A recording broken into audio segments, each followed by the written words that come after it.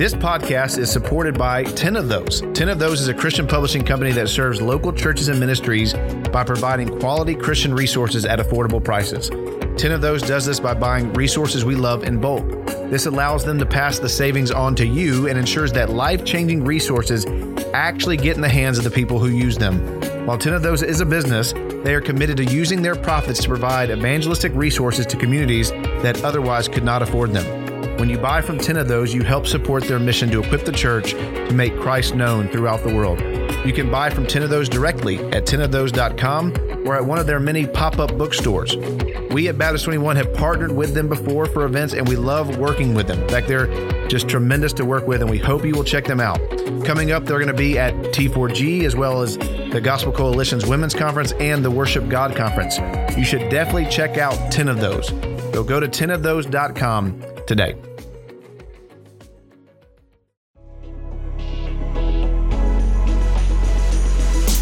Baptist 21 is a pastor-led voice for Southern Baptists in the 21st century. The B21 podcast will discuss current issues in the SBC with Southern Baptist church leaders. To check out more resources, visit us at Baptist21.com.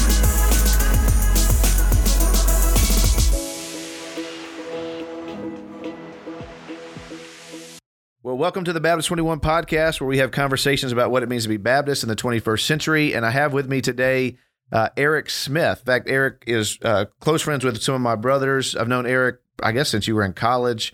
But Eric now is pastor of Sharon Baptist Church in Savannah, Tennessee, and associate professor of church history at Southern Seminary. And so today on the podcast, we're actually going to start a new series. It's going to be a series on sort of just bios on past SBC presidents. And we'll kind of sprinkle these in along the way with all the other podcasts we do. I always hesitate to use the word sprinkle on a Baptist podcast, but we'll kind of just drop these in along the way. Just short, probably 10 to 15-minute interviews on past SBC presidents. And we may even just throw in other well-known Baptist, Baptist theologians, Baptist missionaries, and so forth. But we're going to start talking about SBC presidents, and the first one, W.B. Johnson. But Eric, man, I appreciate you taking time to be on the podcast. Thanks so much for having me. I'm honored. Awesome. Let's get to know you just a little bit, and then we'll get to know W.B. Johnson. But could you just give us a brief bio? Who are you? Where are you from? And kind of what ministries are you a part of? Yeah, thanks so much. I grew up in a little town called Dyersburg, Tennessee, in northwest part of Tennessee.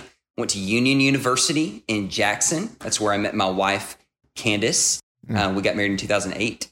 And started pastoring right out of college in a West Tennessee congregation, Curve Baptist Church. Was there for about 5 years. Then came to Sharon Baptist Church in 2013. So I did my education at Southern Seminary after college through like Extension Center and a modular PhD program, and enjoyed that. And have focused on church history and Baptist history in particular. And Candace and I have 3 kids, Coleman, Crockett, and Clarabelle, 11, 9, and almost 7. And that's my story. So I'm a pastor, family man, and I do Baptist history whenever I can squeeze it in. Yeah, very good Southern Baptist. You even alliterated your kids' names. Yeah, that's right. I am totally committed. I am immersed, awesome. You might say, in the Baptist tradition. I love it. Who'd you write on for your dissertation? I wrote about a pastor named Oliver Hart. He was the longtime pastor at First Baptist Charleston, kind of the fountainhead of that. The mother church of the Southern Baptist Convention kind of tradition. Awesome. Hey, well, normally when I have somebody on for the first time, I ask some kind of like fun questions, kind of think, answer as quick as you can, Family Feud style, but ask you a few questions, and then we'll think about W.B. Johnson. So you ready to go? Oh, my. All right. I'm sweating it out, but I'll try. All right. First question, favorite book that's not the Bible? I love Pilgrim's Progress by John Bunyan. Man, I think that whoever Garrett Kell had on recently, we haven't posted that one yet. I think he gave the same answer. It's a fantastic book. Second question, favorite athlete of all time. You do like sports, right? I do love sports. Oh, man, I love the St. Louis Cardinals. Oh, wow. And so, man, I loved Mark McGwire when I was a little kid, man. I still got all kinds of love for him. That's awesome. That's awesome. All right, third question, favorite food. I love brisket. And especially, I love the burnt ends. Oh, yeah, that's really good. That sounds, man, that's making me hungry. All right, since you are a Baptist historian, favorite Baptist theologian? Yeah, I spent so long with Oliver Hart. I wrote a couple of books on him, so he has a special place in my heart. I'm working on John Broadus right now. Okay, great. And so I would have to say that Broadus is probably my favorite. Text for your first sermon you ever preached on a Sunday morning.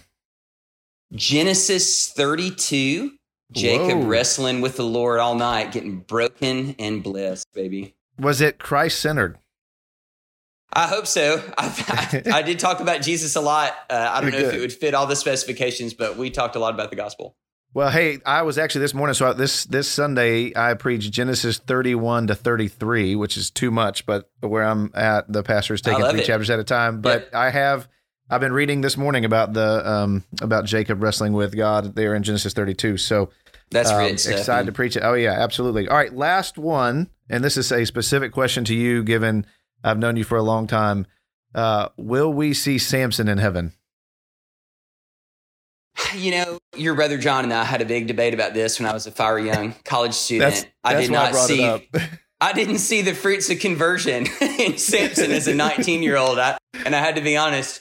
But I mean, he does make the Hall of Faith. John made a good point. I have to concede. If he made Hebrews 11, who am I to say that Peter's going to slam the gate in his face? I love it. I love it. Well, hey, let's talk about W.B. Johnson. So today you're going to talk about the first ever Southern Baptist Convention president, William Bullen, I think is how you say his name, William Bullen Johnson. So let's start here. Eric, can you just give kind of a brief bio of his life? Absolutely. So he was born in 1782, Johnson's Island near Charleston, South Carolina. He's going to spend all his life in kind of that low country, South Carolina, Georgia area. It's in 1804 when he's in his early 20s studying law that he experiences conversion during a revival that's a part of the Second Great Awakening. And within a year, his church calls him to exercise his gifts, as they say, to preach. Wow. And soon he's pastoring a branch of the U-Haul Baptist Church in Low Country, South Carolina. In 1809, he moves to Columbia, and he becomes the chaplain of South Carolina College. That's important because the president at that time is a Baptist minister named Jonathan Maxey. He had been the president of Brown, and he's the most significant new divinity theologian in American Baptist history, and he has a huge impact on Johnson and his doctrinal formation. You may want to talk about that later on. Yeah. We'll definitely dig into that. He also helped start the First Baptist Church of Columbia with 13 members. Moves to Savannah, Georgia in 1811, becomes the pastor of First Baptist there and remains there till 1815. Then in 1815, goes back to South Carolina. He's going to pastor various churches there until his death in 1862. But it's during that tenure at Savannah that he steps onto the national Baptist stage. After the conversion to Baptist principles of the celebrity missionaries Adoniram and Ann Judson, they were sent out as congregational missionaries to great fanfare. And then on the way over, as they're preparing to kind of lock horns theologically with William Carey and those other Baptist missionaries in India, they study their New Testament and become convinced that immersion of believers is the New Testament way. So they find themselves in India and then later Burma as Baptists, but as unsupported missionaries. So in the wake of that, American Baptists sort of rally together to support the Judsons, and they meet in Philadelphia in 1814. And they form what comes to be known as the Triennial Convention. We'll just use that name because there's a big, long name. But they meet every 3 years. And so it's just easier to call it the Triennial Convention. And Johnson is all up in that. He is at that meeting. The first president of the Triennial Convention is Johnson's hero, Richard Furman. Okay. So I mentioned Oliver Hart, my guy. Richard Furman follows Oliver Hart at First Baptist Charleston and becomes like the most important Baptist, not just in the South of his generation, but really in America in his generation. And Furman's the first president of the Triennial Convention. Johnson's there. He helps draft the Constitution of the Triennial Convention. So he's very, very involved. Furman's dream for the Triennial Convention is for Baptists to have this big central denomination that cooperates together for all kinds of benevolent causes. So yes, we started with foreign missions, but that's just a beginning. And he wants to have a denomination just like the other traditions in America have. And so pretty soon, under Furman's influence during the late 18-teens, early 1820s, the Triennial Convention launches like a home mission board and educational efforts. They start a university called Columbia College. They've got a newspaper, publication society, all that kind of thing. Now, Johnson is all about that. The Southerners in the Triennial Convention like that convention structure. But lots of Baptists in New England are nervous about any kind of big central denomination outside the local church. And that comes from their history of dealing with Congregationalists and so forth. And so during the 1830s, they kind of maneuver things so that they win in a contentious vote to break up the Triennial Convention into a variety of separate independent societies. So if you want to support foreign missions, you do this society. If you want to do home missions, you can do this society. You don't have to do all, you can do some, that kind of thing. That's going to be important later on because Johnson and the Southerners, they don't like that, but they just kind of have to deal with it. So real quick, back in South Carolina, Johnson helps with Richard Furman start the South Carolina Baptist Convention. That's the first one, state. First state convention in America. This is really important. He helps draft the Constitution for that. So he's very like a document and procedure oriented kind of a guy. And Johnson travels all over the state of South Carolina promoting this cooperative effort. He has to contend with like anti-missions Baptists, that sort of thing. But probably what everybody's most interested in is in the 1840s, all those Baptists in the Triennial Convention, they get real contentious over the issue of slavery and sectionalism. There's lots of heated rhetoric. Eventually, they declare this formal neutrality policy where we're just not going to bring these social political issues into our cooperation. But Southerners don't think that they mean it. And so they send in this test case. They propose a Georgia Baptist named James Reeve, who is a slaveholder, to serve with the mission board, and the board in Boston rejects his application, or they just don't process it. They send it back. This leads to what's known as the Alabama Resolutions, drafted by Basil Manley Sr.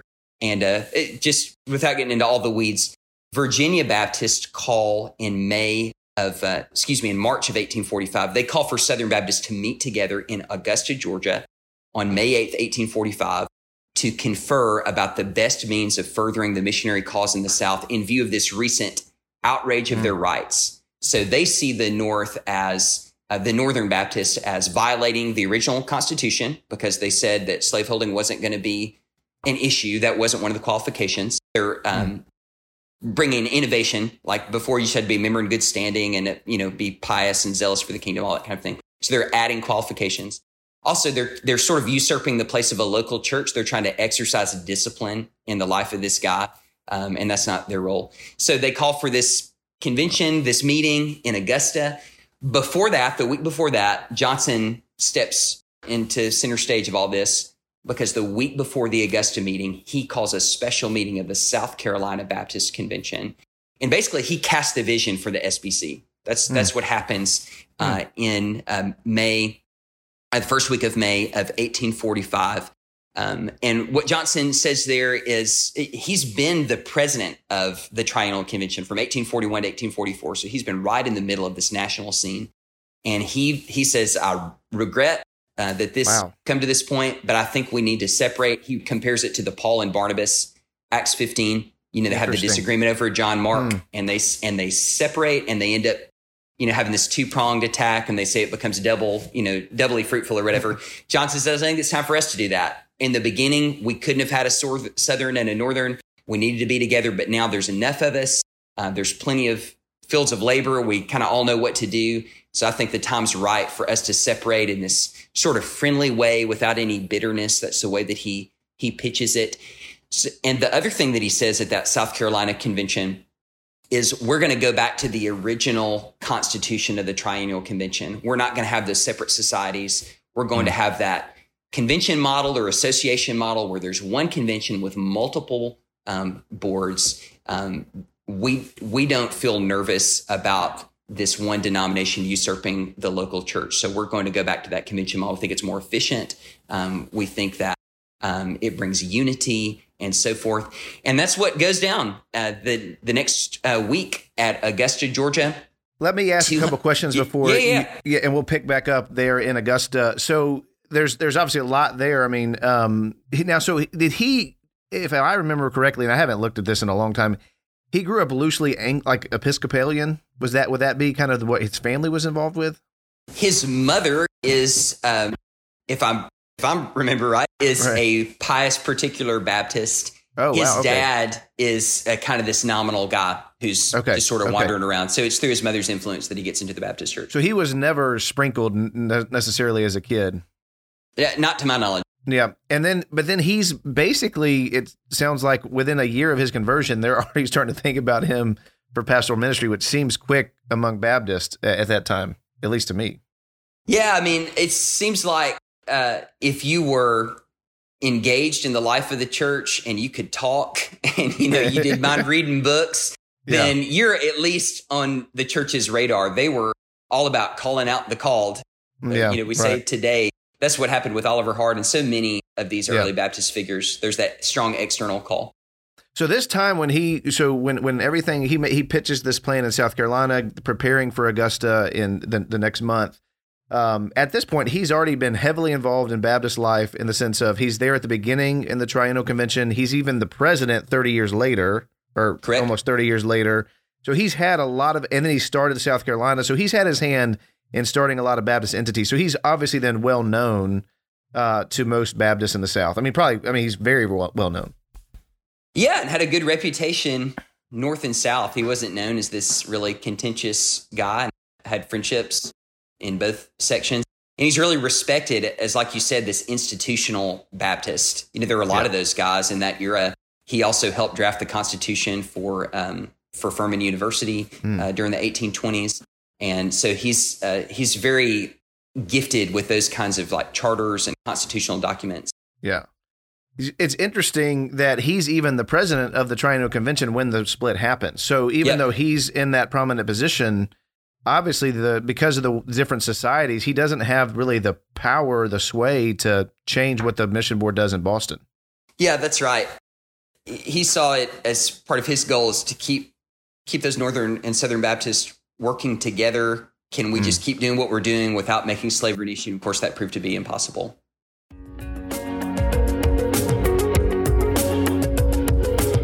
This podcast is supported by 10 of Those. 10 of Those is a Christian publishing company that serves local churches and ministries by providing quality Christian resources at affordable prices. 10 of Those does this by buying resources we love in bulk.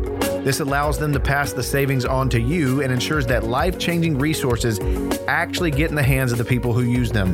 While 10 of Those is a business, they are committed to using their profits to provide evangelistic resources to communities that otherwise could not afford them. When you buy from 10 of Those, you help support their mission to equip the church to make Christ known throughout the world.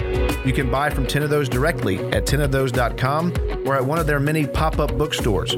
We at Baptist 21 have partnered with them before for events, and we love working with them. In fact, they're just tremendous to work with, and we hope you will check them out. Coming up, they're going to be at T4G as well as the Gospel Coalition's Women's Conference and the Worship God Conference. You should definitely check out 10 of Those. So go to 10ofthose.com today. All right, let's pick back up then Augusta. So he's prepared the way. So Virginia Baptists have called for this meeting. He's helped prepare, at least kind of laid out a plan of what he would like to see happen. And then we get to Augusta. So pick it up from there.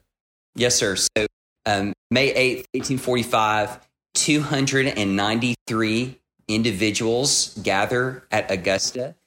273 of them are from Georgia, South Carolina, and Virginia. So those Atlantic states. They called for it kind of quick. Lots of Baptists in Kentucky and Tennessee said, we'd like to come, but we just can't get it together. So they sent in letters. But it's most of those Atlantic state Baptists that are involved with it. And what they focus on there is not on slavery, but on the constitutional necessity of breaking away. It's a lot like the discussions that'll take place just on the national scale. Southerners will talk about the Union changing the rules of the game.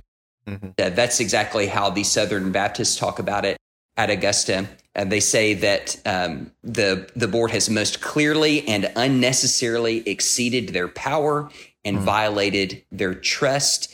The original Constitution had allowed for missionary appointments if the candidates were in full communion with the regular church, evidenced genuine piety, talents, and zeal. Slaveholding wasn't a part of the deal, so they violated the Constitution. Y'all changed, not us. We're still doing the same thing. We've been doing since 1814. And, some Northern Baptists agreed with that. So Francis Wayland is the most respected Baptist in America at this point, longtime president of Brown University. And Francis Wayland would write a letter to Southern Baptist J.B. Jeter around this time and wrote, "You will separate, of course. I could not ask otherwise. Your rights have been infringed. I will take the liberty of offering one or two suggestions. We have shown how Christians ought not to act. Put away all violence, act with dignity and firmness, and the world will approve your cause." Wow. So there are some Northern Baptists, including really the leading Northern Baptist, Francis Wayland, who believe that the Southern Baptists are justified if they want to continue on sending missionaries and participating in Baptist life while maintaining their convictions about slaveholding. Then they had no other recourse but to form this convention. So go ahead, Nick. Well, I was just saying, so is it then, so when they're there in Augusta, maybe you're about to hit on this, is it just obvious that he should be the first president? And how does that kind of work itself out? Yeah, it seems like it. So Johnson is unique. He's a bridge figure. If I was going to give like a heading for him, I would call him the bridge, because he's a bridge between older and younger Southern Baptists. So he knew Richard Furman. He's also going to influence people like J.P. Boyce and John Broadus, who go to the end of the 19th century. So he's a bridge in that way. He's also a bridge between Northern and Southern Baptists. No one else was involved in the formation of both the Triennial Convention and the SBC. No one else served as president of both the Triennial Convention and the SBC. So he really does kind of stand tall among these other Southern Baptists. And yes, he's immediately recognized as the guy who needs to be the president. Is there anything behind your research that kind of shows that, or even the minutes that talk about how that even looked? Do you have any recollection of that?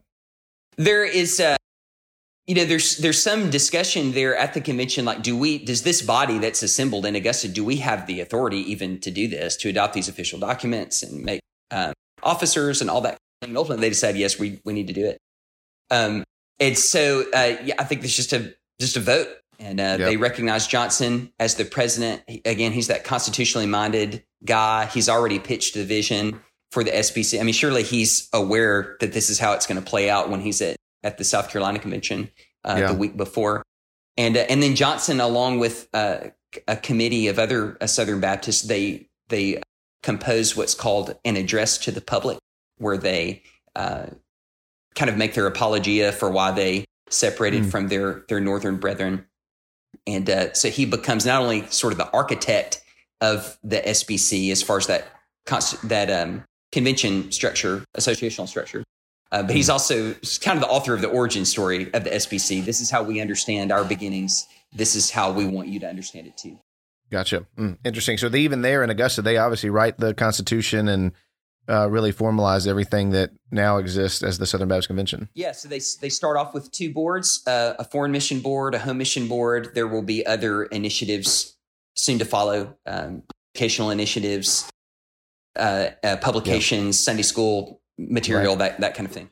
But yeah, it'd be interesting to do a podcast just on that first ever convention to hear more about that.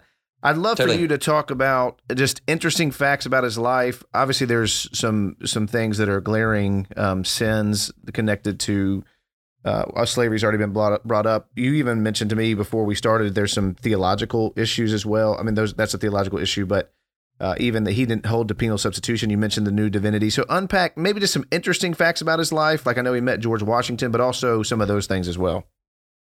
Yeah, like I said, he's that bridge between old and new. He's the bridge between North and South. He is one of those standout institutional Baptists from that early 1800s era, that antebellum era. They were all about starting schools, starting organizations, starting all kinds of initiatives. When it comes to education in particular, Johnson, like I said, obtained the charter for Furman in the 1820s. He's also going to be an advocate for a Central Southern Baptist Seminary, which becomes the Southern Baptist Theological Seminary in 1859. He also helps found several Baptist female academies. That was a big thing at the time. The most significant one is Johnson Female Academy in Anderson, South Carolina. It later becomes Anderson University. Interesting. So he's significant there too.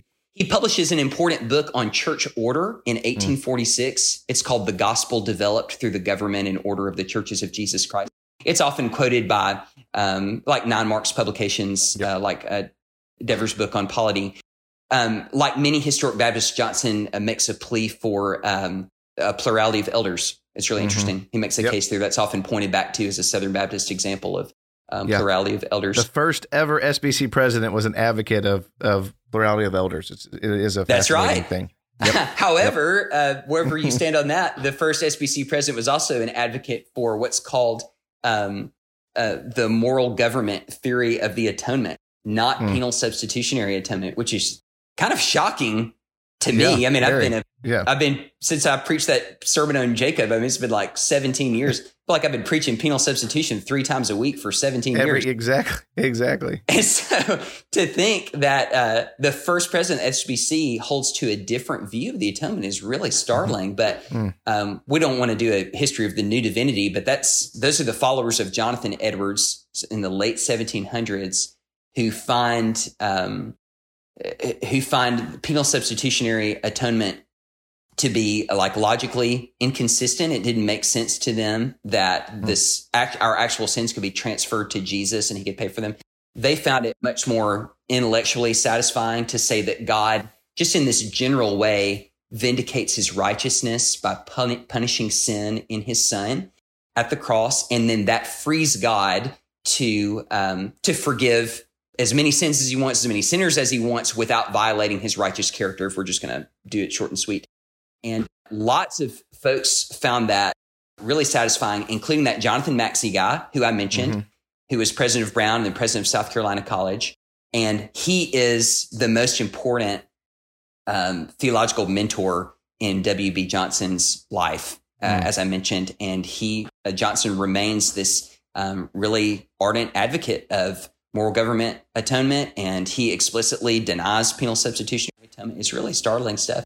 My friend Abby Tyler Todd has written a lot about this in recent days. He's recently written a book called Southern Edwardsians about the influence of the new divinity and Jonathan Edwards theology among Southern Baptists. Interesting. When does that start to take a shift in SBC leadership? Because I mean, the founders of Southern would not likely hold to that. Yeah, that's true. So Johnson was kind of an outlier, honestly. That wasn't a huge group of people. Now, Jonathan Edwards, in general, influenced a lot of people, but going all the way with that new divinity view of the atonement, there's some South Carolina Baptists who dig that, like Maxey, Johnson, a guy named John Waldo. But that never gets a ton of traction. But Johnson's just this really prominent guy who's got this sort of eccentric view. In my opinion, it's an eccentric view. Yeah. What's really interesting is that when Southern Baptists are putting these initiatives together in the early era, they have to take account of that. Yep. So like when Basil Manley Jr. is putting together the abstract of principles, he's having to think about these diverse views among Southern Baptists in all kinds of ways. And one of the people that they're having to think about is W.B. Johnson. And so it's fascinating that is a part, sometimes for political reasons, Baptist historians will talk about this diversity of theological opinion in the convention from the get-go. And that can be overplayed. I mean, there was a basic consensus on orthodoxy, but this is one example of something kind of off the reservation that was held to by a very prominent leader. Go ahead. No, go ahead. I was going to say also, he was a little bit nervous about creeds. That's another thing that's often brought Baptist, up. Yeah. Yep. And so lots of those old school Southern Baptists had no trouble at all with the confession of faith as being very helpful. But Johnson is one of those guys. He was nervous about Southern Seminary adopting a confession of faith. And so give us then kind of from that point, being the first president to the end of his life, what happened with him, if you have any info on his death, and then lasting impact. Yeah, so he leads the convention for a number of years. His health begins to 5-6 years, and then his health begins to crack a bit. He starts to we didn't have 2-year terms back then. We didn't have 2 terms back then. Yeah. Exactly, yeah. So a lot of those early presidents led for a really long time. People like P.H. Mill and James P. Boyce, R.B.C. Howell. And Johnson starts to withdraw from some of those big public roles in the mid 1850s. He will die in Greenville, South Carolina, on October the 2nd, 1862. That's about a month after the Battle of Antietam, so right in the middle of the Civil War. And I would say some of his lasting impact would be, one, he's the architect of the Southern Baptist Convention. That move from a society model to the associational model or the single convention model where all those different initiatives are integrated into one denomination, that's huge. And it's so different than the way that Northern Baptist went about it. And it has proved to be stable and enduring, even for all the ups and downs of the convention through the years. It really has held together.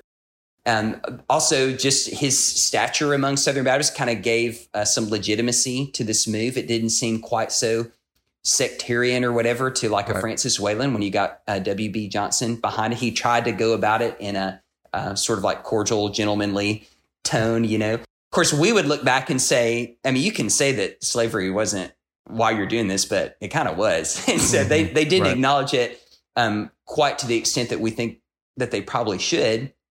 But at the same time, we have to say they were passionate about missions for whatever blind spots they did have, just like I've got blind spots today that I don't know about. They still loved missions and they wanted to make it happen. They saw that they couldn't do it in the existing structure. And so they found a way to start something new that would enable them to send missions and missionaries. And it's still going today to a large degree. Fascinating stuff. I've obviously read The Gospel Developed and some other things that he's put out there. But any final thoughts on WB? And we'll kind of shut it down. Yeah, I think what just intrigues me the most is that unique role that he plays. No one else could play the role quite like he did, just because of his age. He's about 15 plus years older, even than like Basil Manley Sr., who would have been one of the elder statesmen when the SBC is founded. No one else had that stature north and south. It's just kind of the right person at the right time with the right set of passions for constitutional order, and he's the man for the job there at the beginning. And he is alive, I guess, but waning when Southern starts. That's correct. Yep. Yeah. Southern starts in 1859. He dies in 1862.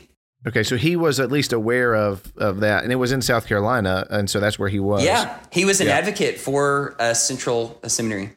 Yeah, well, fascinating. Well, Eric, man, I really appreciate that. Just kind of starting off with the first guy, the first president, and he certainly had. Yeah, there's a lot we could unpack about him, but man, that was really helpful, and hopefully will be encouraging to us to know some of our heritage and our history. So, brother, thanks for coming on the podcast. Thank you very much for having me. I've enjoyed it so much. Yeah, we'll hear from you again soon. Thanks for listening to the Baptist 21 podcast.